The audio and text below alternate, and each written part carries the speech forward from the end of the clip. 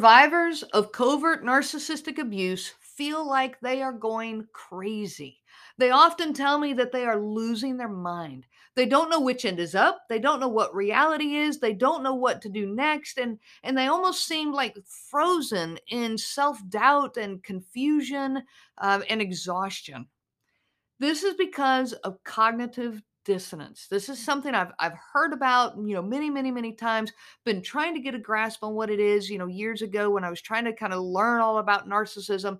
But I want to talk about it today. In this episode, I'm going to help you understand what cognitive dissonance is, why it happens, and what to do about it. I'm Renee Swanson, your host of the Covert Narcissism Podcast. I thank you for joining me, and I wish you so much peace on this personal journey of healing. I'm privileged that you would take that journey with me. There is life after narcissism. I can validate that, and I'm so glad to be on this journey with you. Now, what is cognitive dissonance? Cognitive dissonance is when a single individual holds conflicting attitudes or beliefs within themselves. I'm going to say that again. It's when a single individual, a single person, holds conflicting attitudes or beliefs inside themselves. And this can refer to two opposing beliefs, like two conflicting beliefs, or it can also be a belief that conflicts with one's behavior. I'll give you an example of that one. They use when you Google cognitive dissonance, one of the examples that comes up a lot is smoking. If you have the belief that smoking is bad for you, but yet you still continue to smoke, this creates conflict within. Like if you truly hold the belief that it's bad for you, and yet you still choose to do it, whether that's smoking or drinking or anything else, if you hold the belief that it's bad and you choose to do it, this is cognitive dissonance. Well, in a relationship with a covert narcissist, you're full of cognitive dissonance. And it comes out in those opposing beliefs, and it also comes out in beliefs that are conflicting with behavior. And I'm going to talk through some examples of this. I've got 4 very specific ways that cognitive dissonance plays out in the life of a victim of a covert narcissist. Number 1 is our belief that our partner or family member is a good person conflicts with how we feel around them on a daily basis. Our belief that that person is a good person conflicts with how we feel. Let's say, they sweep you off your feet one day with loving attention, only to completely ignore you and treat you with such disrespect the very next day. Or they have one fun evening with you and the kids, and you hang on to that one evening convincing yourself that this is reality, only to have a full week of yelling, ignoring, and blaming. Let's say another example. You have a coherent conversation with them one day, even a productive conversation, and you walk away thinking, okay, we can do this. But the next day, that entire conversation is denied, twisted, and manipulated. In other words, gaslighted. So your belief that this person is a good person conflicts with how you feel around them on a daily basis. So this is cognitive dissonance. Number 2 is how we feel around them conflicts with our behaviors of actually trying to love them. So we feel stressed and insecure in their presence, but yet we display love and attention and affection to them. We force ourselves, if you will, to love them, sometimes with the thought that we can love it out of them. Many victims are convinced that they can love it out of them. And you're trying so hard to form a peaceful and meaningful relationship with them. So while on the inside you are feeling stressed and insecure in their presence, you display love and affection towards them. We feel beaten down by their words and their attitudes, but yet we continue to display compassion towards them, convinced that we can help them to be a better person. And we reach that point that we don't even want to be around them. If you've been in this relationship very long, you have reached that point. You don't even want to be around them, but yet you say yes to anything they ask because, well, maybe you're afraid of their anger, and maybe because you're still hanging on to that hope of making the relationship better. That hope of making the relationship better feeds the cognitive dissonance because you will continue to behave in a way that conflicts with your belief. Your belief is starting to become that they are not treating you right, that they're treating you poorly, that you don't feel good around them. All of these beliefs start conflicting with your behavior when you're holding on to that hope of making the relationship better. Number three, our belief of what a marriage should be conflicts with the survival behaviors that we develop. We know that we should love them. We married them. If this is a marriage. Now, if it's a family member, say a parent, you'd still the same thing applies. Your belief of what a relationship within a family should be conflicts with the survival behaviors that you develop. So we believe that we should love them, but we find ourselves avoiding them. We make excuses to not be around them, or we, get busy so that we don't have to actually talk to them or interact with them. We know deep inside that we don't want to spend time with them, but yet we believe that we're supposed to because it's a marriage or a family relationship. We believe that we should be honest with them. How many of you here today, as victims of covert narcissism, are still being honest with that person in your life?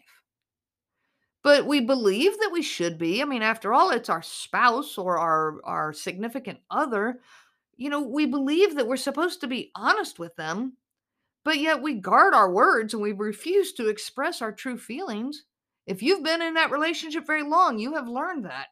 And so you're afraid of retribution, you're afraid of anger, you're afraid of being told once again that you're wrong or that you're worthless. All of these things that happen, and so you learn not to express your feelings, but you still believe that you're supposed to be able to express your feelings with this person. You believe that you should respect them and care for them. But yet, when the conversations start with our trusted friends and we start opening up about the negative feelings that we are experiencing, this creates a huge conflict inside of us. That conflict is the cognitive dissonance. How can I possibly talk this way about him or about her? I can't be expressing these feelings. How can I even think this way? And again, cognitive dissonance, conflicting beliefs inside of you. Number four, our belief that life is good and should be enjoyed conflicts with our feelings of despair, hopelessness, and complete exhaustion. We have forgotten what life is supposed to feel like. I remember when I first read that phrase, actually said by Debbie Mirza in her new book, Worthy of Love. It's an excellent book. If you haven't read it, please go take a look at that. And coming soon, we're going to hopefully have Debbie here on our show, on the podcast, to talk about her book. So get ready. That is coming. But we've forgotten what life is supposed to feel like. We've forgotten how to relax and be, happy around ourselves and around other people. We've just forgotten what it feels like. And we've forgotten how to care for ourselves, what it's like to be spontaneous in life. And all of these things we have forgotten because of cognitive dissonance. Our belief that life should be good and enjoyed conflicted with these feelings of despair and hopelessness because of the relationship that we are in. Now, what are some signs that you are experiencing cognitive dissonance? I hope you have a better understanding now of what it is. Now, how do you know if you're experiencing it? Well, if you're in a relationship with a covert narcissist, I'm going to tell you right now, you are experiencing it. But here are the signs, some of the signs that you're experiencing this: confusion, anxiety, stress, tension, low self-esteem, low self-worth, paralyzing self-doubt and indecision, regret, sadness, out of touch with reality, unwarranted guilt and shame, constantly apologizing, defending your abuser's bad behavior, second guessing everything, exhaustion from trying to keep up with the whirlwind of changes and challenges, doubting your own memory of events and conversations, and feeling like there is ultimately something wrong with you. Any and all of these can happen when you are experiencing cognitive dissonance, because you see, they're not only signs of the cognitive dissonance, they are also the effects of cognitive dissonance. People are averse to inconsistencies within our own mind. We don't like it when our own mind is conflicted. We like harmony. And the disharmony that comes when our mind is conflicted, it leads to discomfort. This leads to internal stress, whether we are aware of it or not. You cannot hold inside your own mind the thought that this person loves me, along with the thought that they treat me so horribly and that they are abusive. Those cannot exist together. And when they do, it creates this cognitive dissonance. which is an extreme internal stress then. People generally, we feel like we are logical, we're reasonably intelligent. I feel like most people think this about themselves, that we're consistent and able to make good decisions. But cognitive dissonance interferes with all of this. It interferes with these beliefs about yourself. You believe that you're a logical and reasonably intelligent person, but when you have cognitive dissonance going on inside of you, this challenges that self perception. And it can make life incredibly uncomfortable and unpleasant. It's part of the reason why living with a covert narcissist is so incredibly painful. It's because the pain gets inside of you, it goes to your very core. When you are in that relationship, this goes on or can go on for so long that again, you forget how life is supposed to feel. This becomes your normal. You're living life with an incredible amount of stress and anxiety. You're just uncomfortable inside your own body every single day. But again, this becomes your normal, and it is very easy for victims to not even realize what is going on. This cognitive dissonance causes so much pain and discomfort that people build survival tactics in order to restore balance. We want balance inside of us. We don't want this dissonance, this disharmony. We want harmony inside of us. And so here's some of the things that victims do because of cognitive dissonance. The first one is a big one. We start living in a fog. And I know you've probably heard that phrase of coming out of the fog. What is that fog? That fog is avoiding reality, not accepting what is really going on, not accepting the way you're being treated, making excuses, ignoring it, blowing it off, explaining it away, rationalizing it. All of these things keep you now in a fog because you are not accepting what is truly going on. We make all sorts of excuses and we convince ourselves to believe them. That's the problem. Because, we believe this person is a good person. We want to believe it so badly that we make all these excuses for them. But inside, we know they are excuses. We know that this is bad behavior. Our heart knows it, but we quit listening to our heart. We convince ourselves to believe these excuses. We defend them. We defend their actions to others, arguing against anyone who questions what is going on. I remember my family, they were talking to me about how hard he was on our son.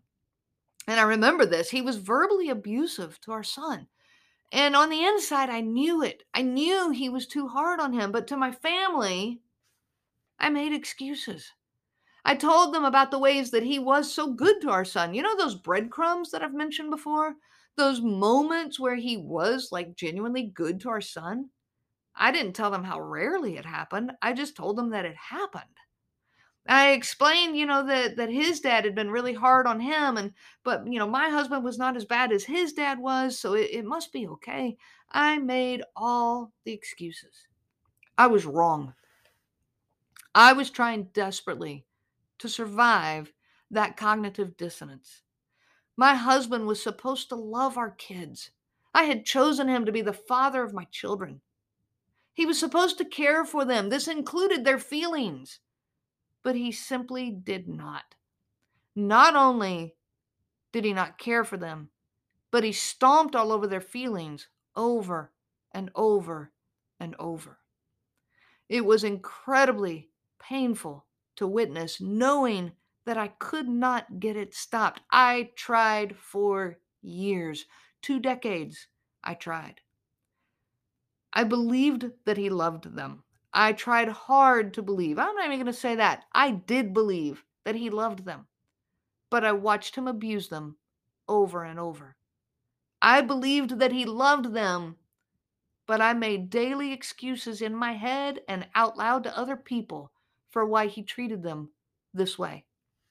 The cognitive dissonance pushed me into a fog, mentally trying to escape my reality because the pain of watching my children be treated that way by their own father was too much. Along with this fog we live in, we are hiding our beliefs and behaviors from others, afraid to express how we feel to the people we trust. How could I say this? How could I talk this way about my husband? or my wife or my mom or my dad? How could I even think it? Saying it out loud makes it more real, and that is terrifying. I remember the first day I called a divorce attorney. Just saying hi to the secretary on the phone all of a sudden made it so much more real. And I was terrified. The same thing happens here. The first time you start really expressing what is going on, all of a sudden makes it more real. Am I really saying that my partner is abusive? Yes, you really are. That is terrifying, and I get it. We're afraid to even consider our own thoughts. Sometimes afraid to learn more. No, I don't want to know more. We hide from additional knowledge, ignoring the research and advice from others until you finally reach that point that you break through that. That breakthrough then causes everybody to read like madmen, like they're just crazy, reading, researching, absorbing everything they can find because finally they have, let go of that image that they've been holding on to so hard of this person.